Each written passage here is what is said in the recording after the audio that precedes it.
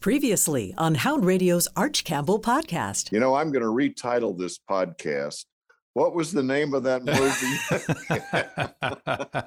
And who was that actor? He was in that film. Remember that movie with the thing? The Arch Campbell podcast featuring Arch, Lou Katz, and a cast of thousands begins now. So here we are, Lou, with another stab at figuring out what's going on in the world of entertainment. Arch, today is a very special day. Oh, is it? Because It's our, can I have a drum roll, please? Our 100th episode. Really? Yes. We've done this 100 times. Today. Wow. Our very first one was on April 14th of 2019. So this is our 100th episode. Kidding. No. 100 times. Well, maybe we'll figure it out. Yeah, maybe.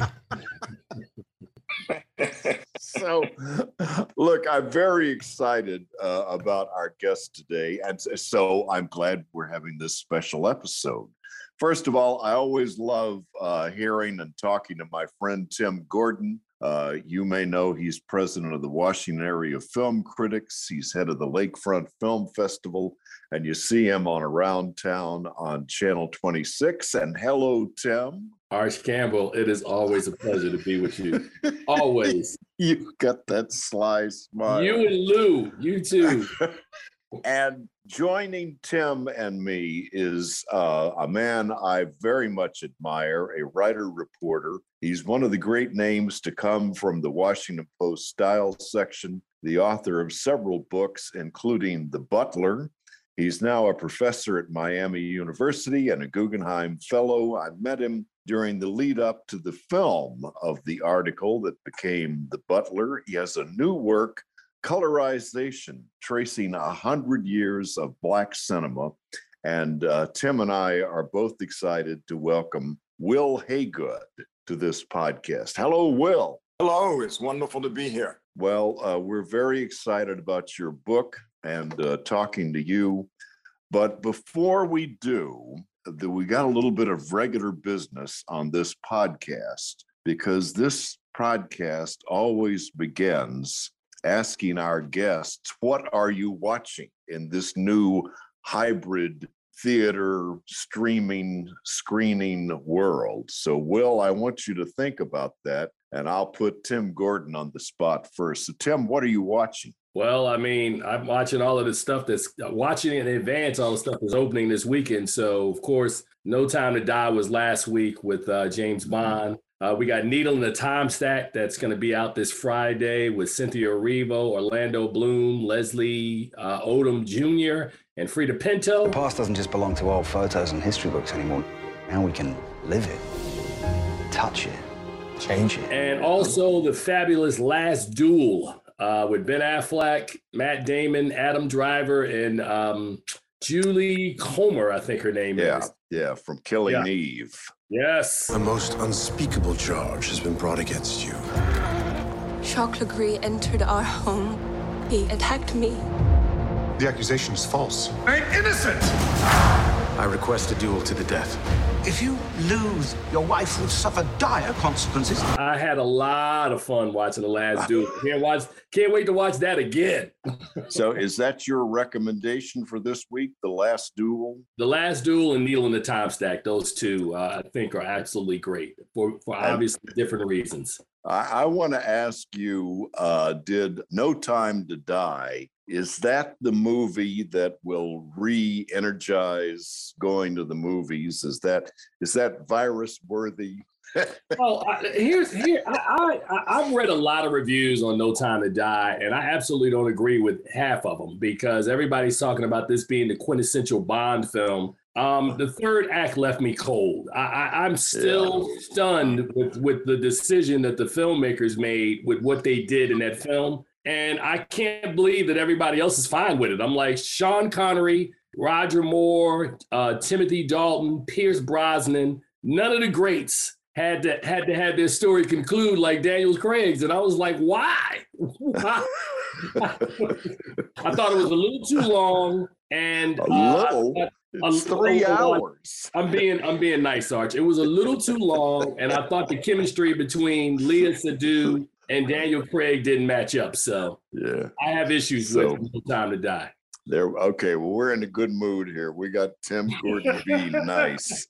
And having said that, Will Haygood, when you're not writing books, what are you watching? Are you going to the movies, or are you watching streaming, or what are you watching? This week, I've been watching the whole season, Mayor of Easttown. Oh, yes. Wow. Kate Winslet, and very, very well done, very well written. And it's one of those rare shows, where, it has characters in it who are Black, but you don't see anyone making a big deal of the fact that the characters are Black, that the cast is multiracial. It feels seamless. It really does. And I really like that for that feature of it. There is a police chief who's Black. There is a medical examiner who's Black. And there are other characters. I don't know. I think Hollywood quite possibly could be becoming more woke than ever, especially when it comes to streaming small screen movies. I think that's why so many filmmakers want to work on the small screen now. You get the opportunity to tell more diverse stories, and I think that's important. You wrote a book on Sugar Ray Robinson, and I incidentally am telling everyone I know to watch the PBS documentary on Muhammad Ali. Have you seen any of that? No, I haven't, but I've heard about it, and I'm looking forward to watching that. Well, I would recommend that to you, particularly in the research and the project you've got going now. So tell us about colorization, 100 years of Black cinema in society. And I just want to very quickly say that this is a deep work. You hit American history, you hit cultural history, you hit racial history. And let me just start by this. In your research, what surprised you? That besides this question.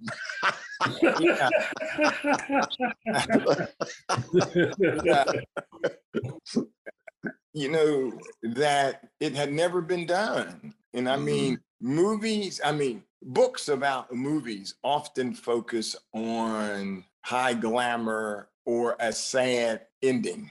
But when you look at a film and then you jump from on screen to off screen, and you tell the country what was happening in 1949 or 1959, 1969, because face it, movies are about make believe. And so the movies rarely reflect actually what's going on the streets. I think that's why we've had so few movies about the civil rights battles in this country. I think that all of the powers that be in Hollywood want to slow the recognition of what really has happened in this country. When it comes to segregation, when it comes to slavery, there are great dramas, Rosa Parks, and then the Montgomery bus boycott, the Till story in Mississippi, when young Emmett Till was lynched. We still haven't had a movie about that, about Rosa Parks on the big screen. And so, to merge the two stories, the fake make-believe often of Hollywood and the real drama, the real struggle that has been going on the streets, and that has, informed all of us, and that has made front page news. So I think, the melting and melding of these two stories, on screen and off screen, together, has been the great find for me. Tim, jump in here. Well, I think Will is hitting me in my sweet spot, because before I became a film critic, I was a Black film historian, and I didn't get an opportunity to get the book in advance. So when I heard Will say 100 years of film and you included Black Panther, I'm assuming that, Will, the jump off point is it's because we know or at least I know that from 1895 is when we kind of talk about the beginning of cinema. 1910, the first Black short film is made. I think it was called the Pullman Porter, something like that. Yep. I'm fascinated because I really want to understand, and I have an idea of my own that I would love to develop into a book around this subject. So that's why I'm listening intently to kind of understand the concept without having read it or had any material in advance. So, Arch, it's kind of difficult because I'm just listening right now. I don't really want to ask a question that's so redundant that had I read the book or had the materials and come across sounding like a dunce. So you're doing a Larry King. I'm listening right now. Larry King, would never read the books.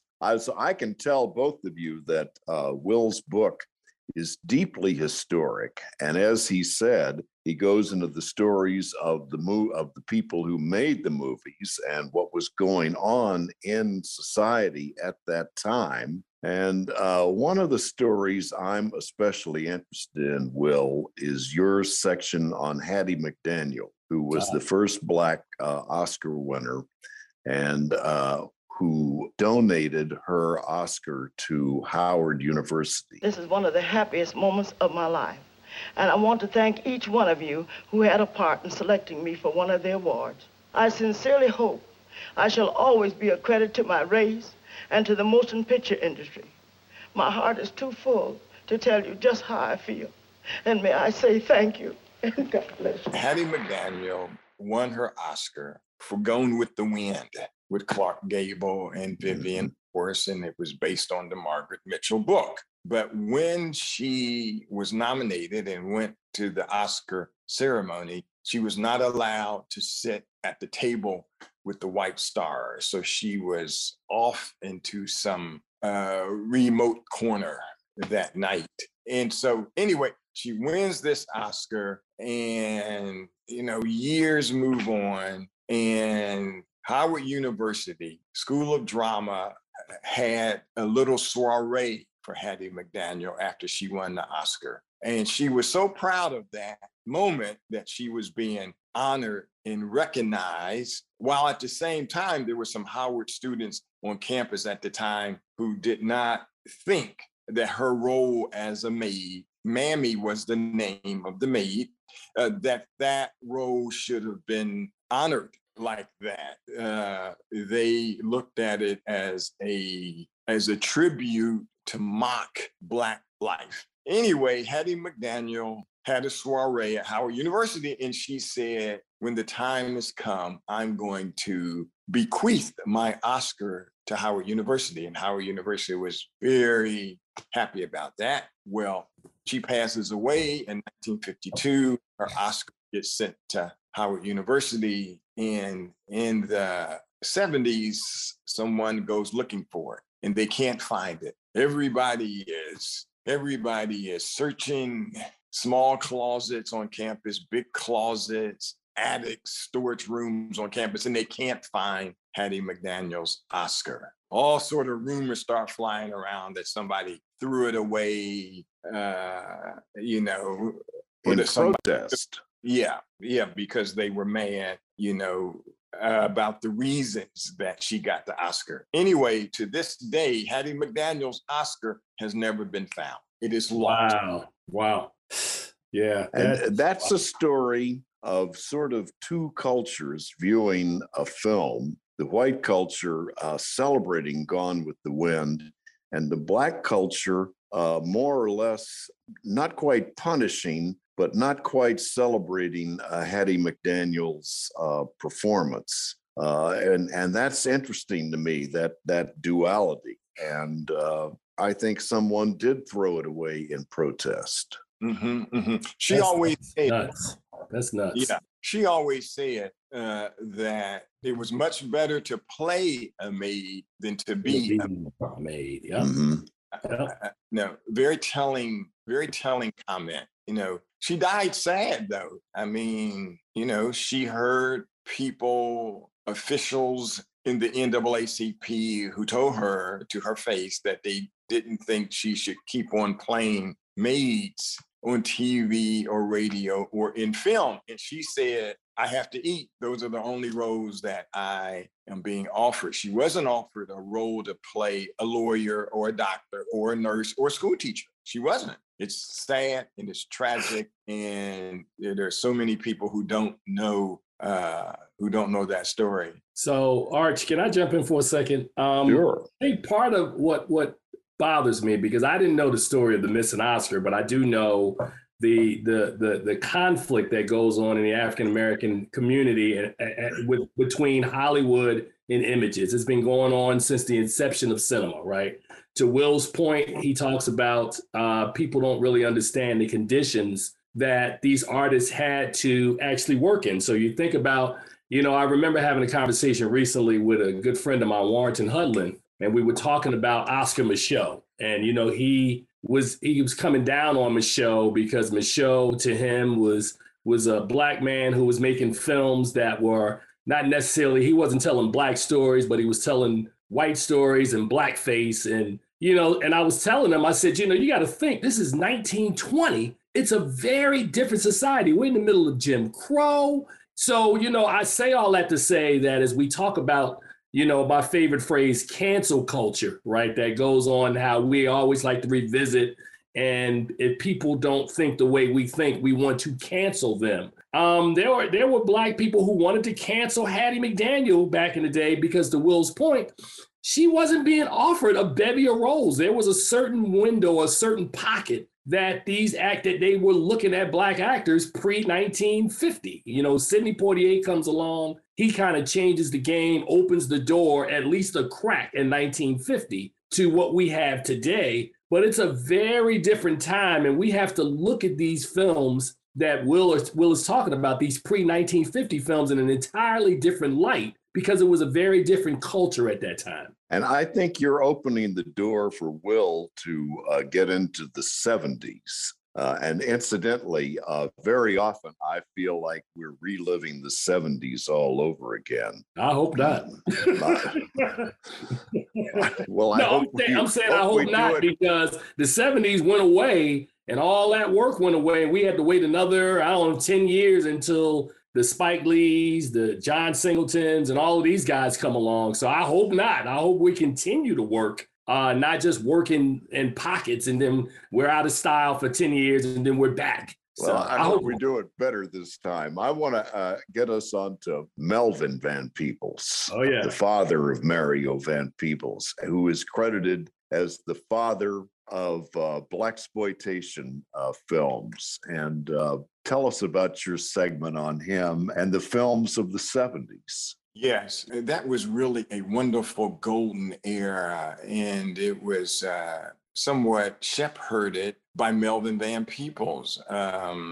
He wanted to make movies. He had been a taxi driver in San Francisco, and he, started writing short stories, and then he started making short films. And he flies cross country to the New York Film Festival and wants to show them some of his short films. Then he flies back to San Francisco, and then somebody says, hey, it might be cool for you to go to France, and live over there. And he does. And he goes to France and he starts making films in France. He even got some grants. It's just like Richard Wright and Baldwin and all of the Black expatriates who went to Europe during the 40s, because Europe was much more open, much more tolerable to accepting their genius. So Melvin Van Peebles, he became known in French and he came back to America, and he made a really satiric movie with Godfrey Cambridge called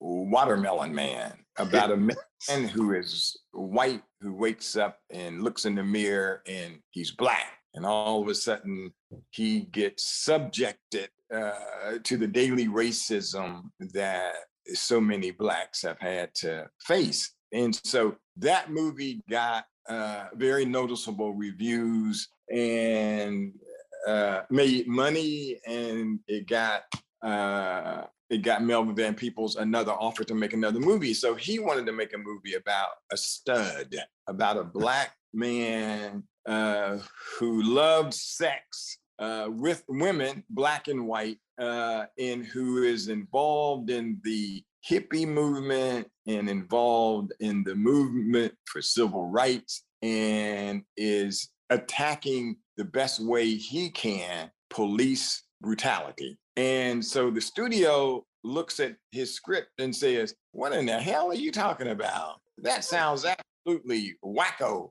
crazy. We don't want to make that movie. So he got upset and he said, well, if I want to get this movie made, I'm going to have to star in it. I'm going to have to raise my own money, and I'm going to have to go outside of the mainstream Hollywood film system. And he did. He filmed a movie, $500,000 on a very tight budget.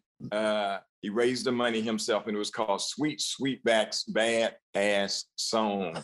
Well, it's a film about a brother who changes from an exploiter of the Black community. He's a stud, a pimp, into a brother who wants to aid the community or wants to stand up on his own hind legs, which of course is against the man's idea he's cut out for. It opened in 2 cities in America, Detroit and Atlanta, and then it just went top of the box office. Melvin Van Peebles became a star. Other Black movies got made with stars like Pam Grier and Yvette Coda and Billy D. Williams and Richard Pryor, Fred Williamson and Jim Brown. And it was this whole movement that became known as the Black exploitation movement. Now, some people have mocked that moment in cinema history, but a lot of actors, actresses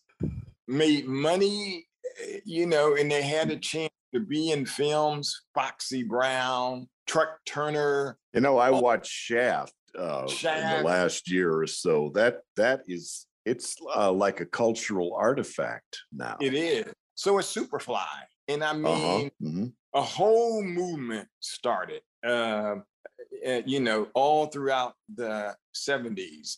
I was talking to a friend last night. When I was a kid in the 60s, my mother, she would give me 50 cents to go to the movie on Sundays. And I was, 5th and 6th grade. And I would see stars like Robert Mitchum, Lee Marvin, Liz Taylor, Richard Burton, John Wayne, Jerry Lewis, all white stars at the Garden Theater in my hometown during the 60s. Me and my sisters looked up at that 60-foot big screen during the 60s and never saw a Black star at that neighborhood theater. So what does that do to a little Black kid who's looking at a major cultural moment? Movies are a big moment in this country's mindset. Everybody goes to the movies on Friday and Saturday and Sunday. And for years, I didn't see anybody who looked like me on the big screen. It wasn't until the 70s with the Black exploitation movement that I finally saw people who looked like me on the movie screen. Yeah, and let's also mention In the Heat of the Night, which riveted audiences in, was it 1970? 67. 67. Yeah. A big moment in that movie was when Sidney Poitier was in the flower shop and the white man called him the N-word and Sidney Poitier slapped him. I mean, you rarely saw a white man being assaulted by a Black man in Mississippi, on screen or off. I understand when that played in theaters, the audience would erupt. Yes, they would. People were shocked. People were absolutely shocked. Well, you get on into the 80s and Spike Lee and his impact, and that brings us up to Black Panther. And is Black Panther the high point of your history, or where are we on that? In a real way, I think the high point evolved in 2008 when this country elected a Black man to the White House. And Barack Obama suddenly became the most powerful man in the world. And so Hollywood had to recognize that and say, wow, I mean, goodness, he's more powerful than any Hollywood white CEO. So we got to get with the times. We cannot be as racially obtuse or narrow-minded as we have been in the past. So, it takes 3, 4, 5 years to get a movie made. So you look at 2008, and then you go to 2013, and you had 5 films that year. You had Fruitvale Station, you had The Butler, you had 12 Years a Slave, you had Mandela, Long Walk to Freedom, and there's a 5th movie in there. But I remember reading a story in Vanity Fair, I think it was, and the headline was, Hollywood finally gets emancipated. So that was 2013. That was a very unique moment. But then when Obama left office, we didn't see that type of filmmaking, and so, which is another reason why I think so many filmmakers have gone to the small screen. Hollywood was hit like the world was with the murder of George Floyd. So this book starts in 1915 with D.W. Griffith's The Birth of a Nation. And then it goes 100 years later, and we're in 2017, and we're in Charlottesville, and we see the same KKK flags, the Nazi marches, in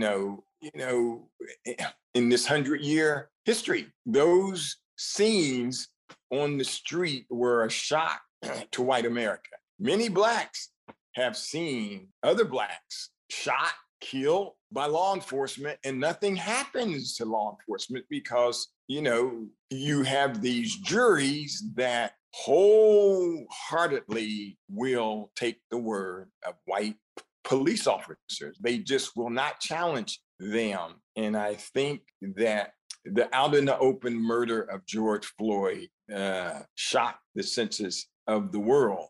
So if Hollywood changes behind that, it will be a good thing and a long overdue thing. That's the reason why I had mentioned this series that I was watching, Mayor of Easttown. Mm-hmm. There are Black in this series in a very organic manner. And Hollywood hasn't gotten over that hurdle yet. We see very few mixed race couples in Hollywood movies, and yet, one can walk through a city park in Dayton or St. Louis, Chicago, and see mixed race couples holding hands and walking down the street every day. But Hollywood is still afraid of race. I think it's getting better, but it's still notable. Wow. Well, it's quite a history. And let me wrap this up by asking both of you, what's the importance of, what is the place now of film and streaming in culture? And what's the importance? Will, you want to go first or you want me to go first?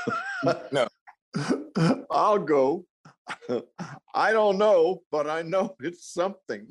No. I mean, I can theorize for you. The difference, I think, is that, to Will's point, there are greater opportunities that exist now for Black creatives and storytellers and filmmakers that didn't exist 25, 30, 40 years ago. With the advent of the Netflixes and Amazons and Hulu and all of the other multiple streaming services that exist, it is not cheaper in order to make movies now. Well, actually, in a way it is because of technology. But there are more outlets that people can get stories told than they were previously. And I think that, to me, is the biggest difference.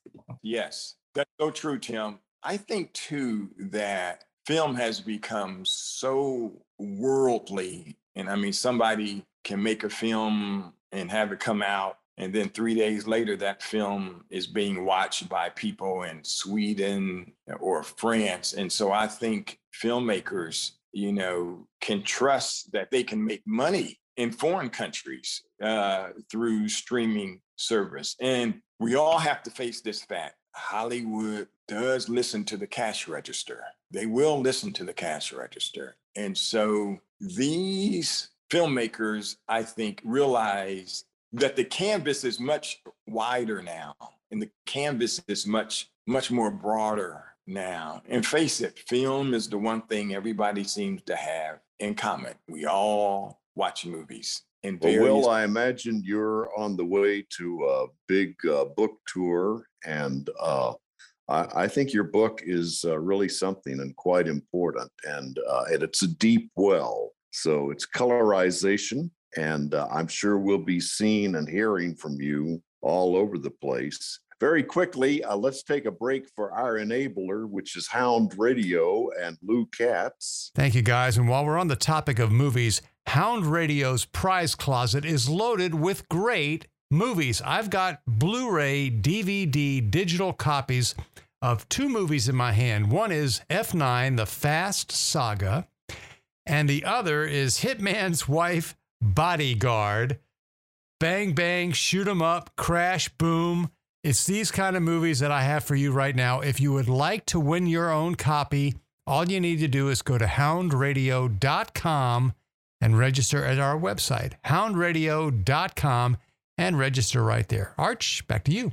Hey, Will, hey, good. I'm a big fan of yours, and I'm so thrilled that you would be on this podcast with us. Oh, thank you. It was an honor, and I'm a huge fan of yours. You have done so much for film and film history and film knowledge. And Tim Gordon, you're one of the guys I love seeing around town and talking to. And I know you'll be busy, and I'm always interested in what you're watching. What are we going to recommend for the weekend? The Last Duel. Okay. Oh, I can't wait to see that, Tim. I'm looking forward to seeing it. That opens. Man, I screamed like a little schoolgirl watching those scenes in the third act. Like, ooh, oh my god! Oh, I can't wait to watch that. Then it's very violent and very brutal. That's all I'll tell you. Ridley Scott does not hold back. I love having Tim Gordon on because he's the only guy in town who's got a better, bigger laugh than I do. Thanks. So, thank you for listening, and we will see you next week. This is the Katz Podcasting System, where it's not just a podcast, but a podcats.